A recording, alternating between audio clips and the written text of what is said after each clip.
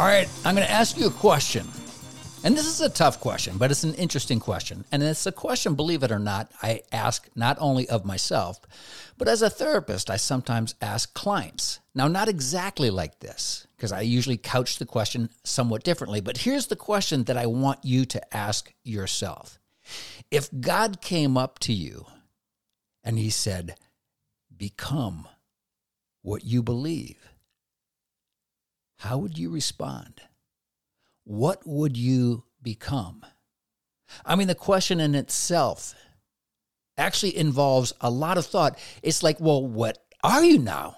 Did you already become what you believe? Can you become something different based upon your belief? I love Scripture.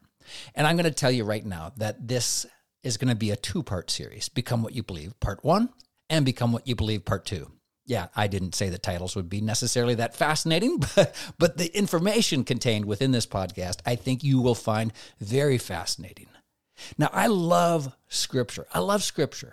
I spend my time every morning when I wake up, I grab my coffee, I say hello to my son and my wife, and then I sit back down in bed with Scripture, and I pray. And I love the questions, and I sometimes find the questions Jesus asks more interesting than what he says.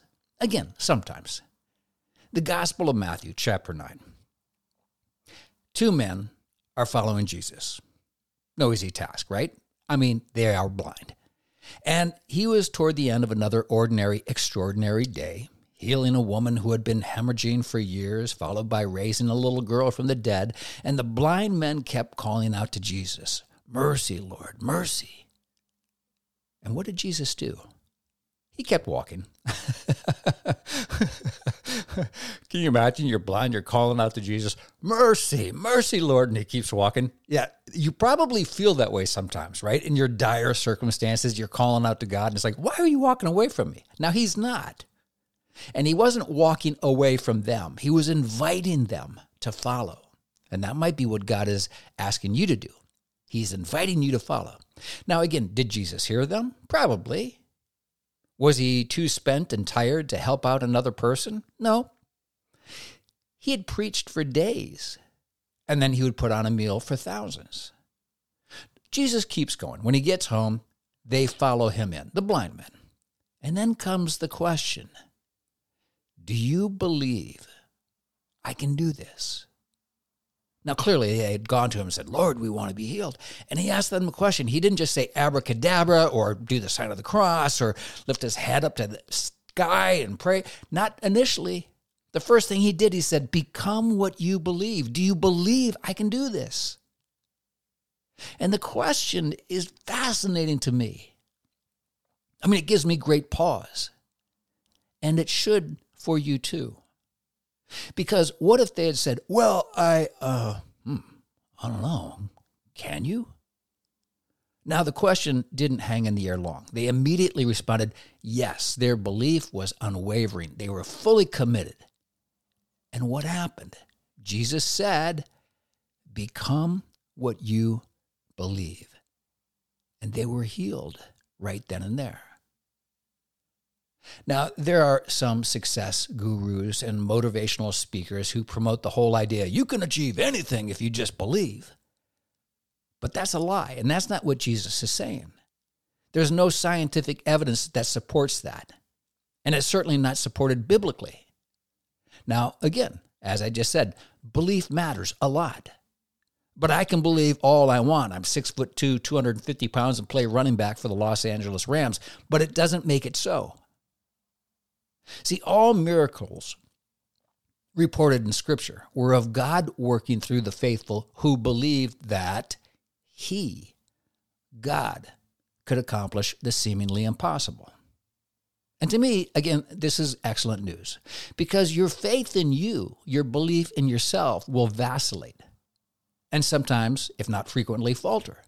What you believe about yourself can change moment by moment. What you believe about yourself and your circumstances can change if you're hungry or if you're tired or if you're stuck in traffic or you just got in a fight with your cat.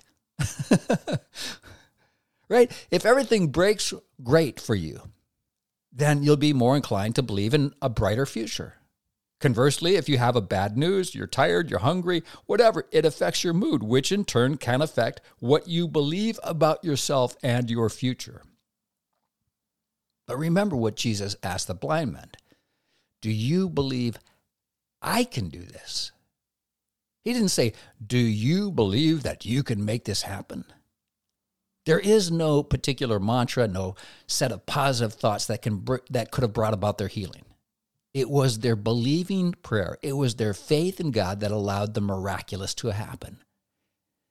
Become what you believe. Again, I ask you to consider this. Where is your life right now?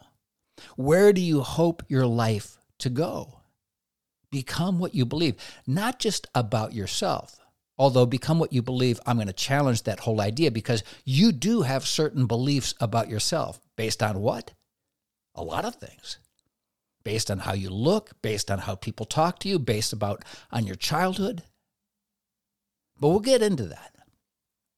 Now, another great question, healing time, was when Jesus met a man at the pool called Bethsaida. The story is told in the Gospel of John, chapter 5.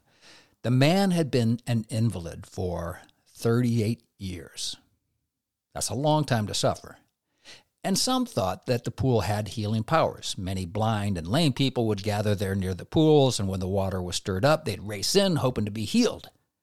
Again, not an easy task if you're an invalid, because apparently the first one in had the best shot.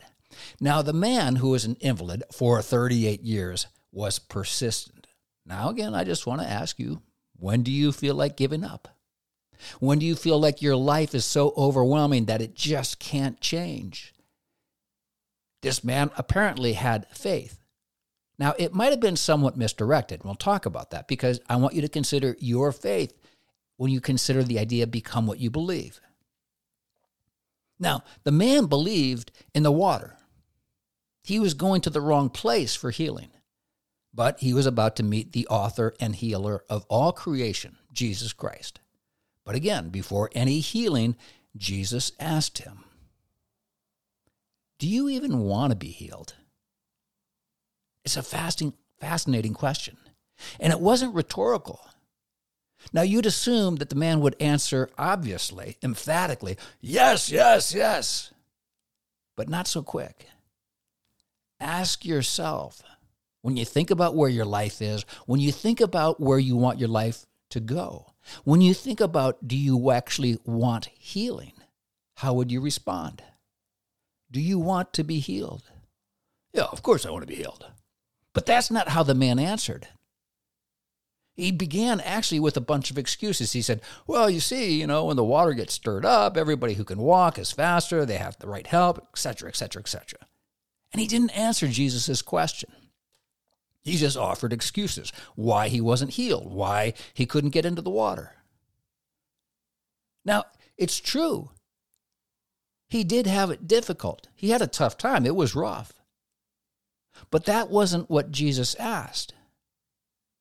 He didn't ask him why he wasn't healed. He asked if he wanted to be healed. Now, I want you to pose this question to yourself because the answer might seem obvious. Do you want to be healed of your suffering marriage, of your affliction, of your depression, of your anxiety, of your what? Do you want to be healed? Now, again, the man offered excuses. What do you do?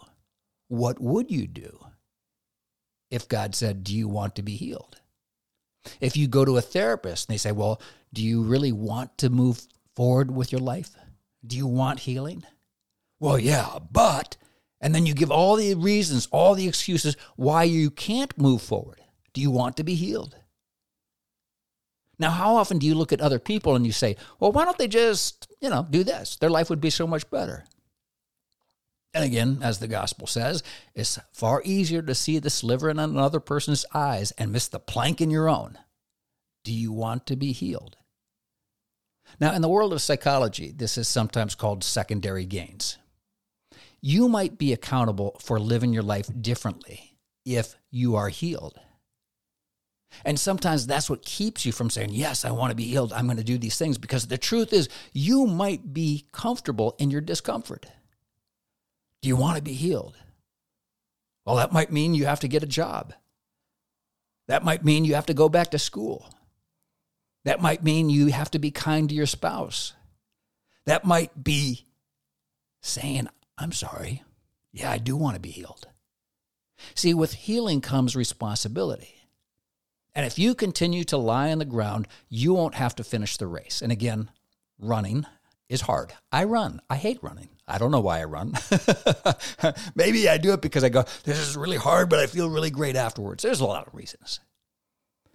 But God calls you to run the race, to win.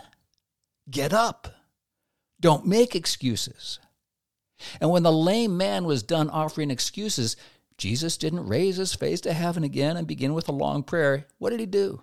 He commanded the man, get up, grab your bedroll, and start walking. In other words, do something now. You have been healed. Act. And he did. The man was called to act, and he did. And if you want to be healed and live a resilient resurrection life, God is going to call you to act. Again, the questions that Jesus asks, you have to ask yourself, what do you believe about the capacity for your life to change, to be healed? Remember, it's not, do you think that you can create a miracle? Do you believe that God can heal you? And if your life does change, are you ready to act differently? Now, back when I was in the police academy, I was a police officer before I was a therapist and all that. But back in the academy, the instructors illustrated the power of belief and its life and death consequences. They showed us video clips of shootings where officers were shot. Obviously not the most compelling recruiting video, but we had already signed on the dotted line. We said, yeah, we want to do this. And though inflicted with what should have been a mortal wound, one officer lived. And another, though the wounds were not life-threatening, died. Why? Belief. The officer who survived simply refused to give up on his life. Now again, I don't know what kind of religious beliefs the officers had, but he refused to give up. He believed he could live. Now remember the man at the pool of Bethesda? He believed that healing was possible. He held on for 38 years. Become what you believe, but are you willing to hang on? Do you believe that your life can be different? And so began that particular aspect of our police training, right? Survival isn't just about belief, absent sweat, and persistence. That specific training culminated in a day aptly named The Will to Survive. And the drill instructors, they worked us out beyond exhaustion. Right to the verge where you were ready to throw up, pass out, and some did. And then they put you in the ring and they said, okay, now you got to fight. And they put big pads on us and we had to fight another recruit. And it was brutal. You had to rise above what you thought your body could do to push on to survival. And it took grit and determination and belief. Do you believe that you can do this? Now, I could speak of numerous stories of people who achieved unbelievable things because of faith and belief and will. Again, not just the great saints who perform miracles, sometimes even subjecting themselves to torture and sacrificing their lives, but sports teams who overcame huge obstacles to achieve victory. Authors who, despite tremendous rejection and hardship, became billion-dollar writers like J.K. Rowling, the author of the Harry Potter series. Before being published, Rowling was turned down by 12 different publishers. And before she even began to write the books, she had spent 5 years planning the series, mapping it out in great detail. Now again, I don't know the role faith played in sustaining Rowling through her years of writing and rejection, but what I do believe, however, is that if she didn't have great belief and faith in her work, she never would have succeeded. If you look at your life, I ask you, what do you believe is possible? Now again, faith isn't the absence of all doubt. When you're trying to achieve great and difficult things, there's going to be times when you step back and you're going to say, what? Do I want to do this? But faith and belief, particularly if you feel called by God to pursue your goal, will give you strength to endure, even when a part of you feels too weak to go on in the face of opposition and setbacks. Again, although numerous decisions affect how your life will turn out regarding health outcomes like genetics and eating right and exercise, belief actually factors in considerably. In one study, middle-aged adults with more positive beliefs about aging lived an average of 7.6 years longer than those with more negative beliefs, even when controlling for current health and other risk factors. Optimistic people were less likely to develop heart disease, again, controlling for other risk factors. See, belief is an acceptance of a claim likely to be true. Optimism is slightly different, could be understood as a tendency to expect the best possible outcome. Matthew chapter 7:11 speaks about God's desire to give you good gifts. Now, of course, not everything you ask of God in prayer is given to you if it's not going to be good for you. But when you wholeheartedly seek God's will and fight to achieve the good and right, you have a strong ally in God. It's your belief in Him. Now again, belief isn't like having a magic wand. You can't decide to eat a bag of potato chips and a half a pound of bacon every night for dinner and expect a good health outcome. I'm kind of hungry now. Bacon right now sounds great. But your positive belief will foster the desire to make healthy choices. Faith leads to action. To live a resilient, faith-filled life, you have to believe, but you must also act. Remember the man at the pool. Jesus said, get up, take your mat, start walking. So you can't just sit there and say, I believe. I'm spending 24 hours in prayer. Sounds good, but God's also going to say, and now I want you to act. Because you've got to cooperate with that grace. Belief leads to action. God doesn't just push you around. Consider how you might have to act working with God's grace if you want your life to change. Now, a few examples. Luke chapter 5. Peter was fishing with his companions. This is before, right, he was called by Jesus. And they had been at it all night. What one boring fishing trip. That's usually what my fishing trips are like. Did you catch anything? No. Anyway, I hate shift work, working all night. I used to have to do that as a cop. But, you do what you got to do. They caught nothing. Nothing. And in the morning, they were cleaning their nets. And Jesus told them, go back out and cast again. Master, they said, we've been at this all night. Blah, blah, blah, blah, blah. But if you say so. And they made the extra effort, and they hit the mother lode. They filled their boats with fish. It was a miraculous catch. The boats nearly sank because of the number of fish. Imagine their joy. Think world's deadliest catch without the crabs. All fish. Now, again, I want you to note something important here. He didn't do this at the beginning of their shift. He didn't say, all right, go out, you're nice and fresh, just cast your nets out, life will be easy, you'll have lots of fish, and then we'll sell them. No, that's not how it worked out. They had been fishing all night. They had worked really hard. They were exhausted. Now ask yourself, when do you give up? What causes you to stop believing? Become what you believe. Another great story. Jesus was with his disciples. And he preached, and he taught, and he healed for 3 days straight. Maybe you should be a little bit more passionate when your pastor or your priest gets a little long-winded. It's like, pastor, that was 15 minutes. Can't you keep it to 10? He did it for 3 days. Now think how Jesus must have felt. But he wasn't done. He looked at the people, he saw that they were hungry, then he asked his disciples, hey, how much bread do you have? How much food you got? We got a few loaves of bread, a couple of fish. Clearly, it was not enough to feed the multitude. But Jesus didn't say, yeah, no sweat, I got this. He said, give me what you have. Give me the little that you have. It was a few loaves of bread, a couple of fish. But it was also all they had. Jesus took it, he multiplied it, and fed them all, with leftovers to boot. Now, you are not a God.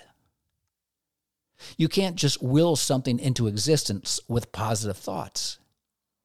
But God of the universe, who chooses to live and dwell within you, to shape your life, he said he offers you grace. And when you couple that with belief, which leads you to act and engage in the struggle, the miraculous is possible. I've seen marriages on the brink of divorce transform into loving unions.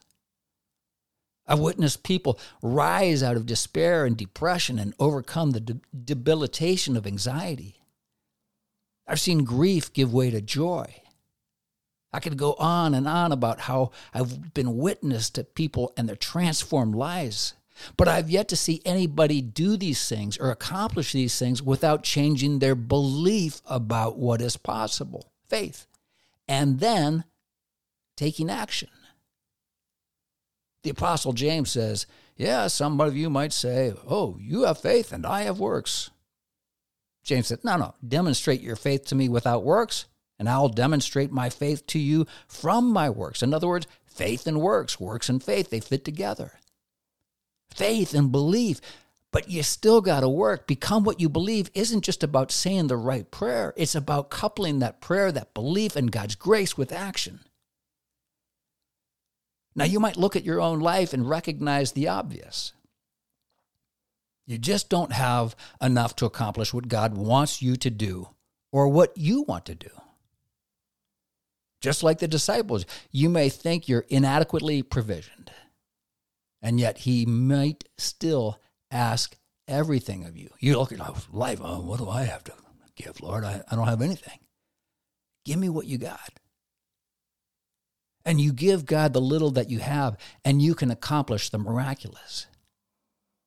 But you have to first ask yourself, what are you willing to give? Are you willing to give the little that you have? Are you willing to give all that you have? Become what you believe. What are you holding on to that God might say, give it to me? Your fear, your addiction, your plans.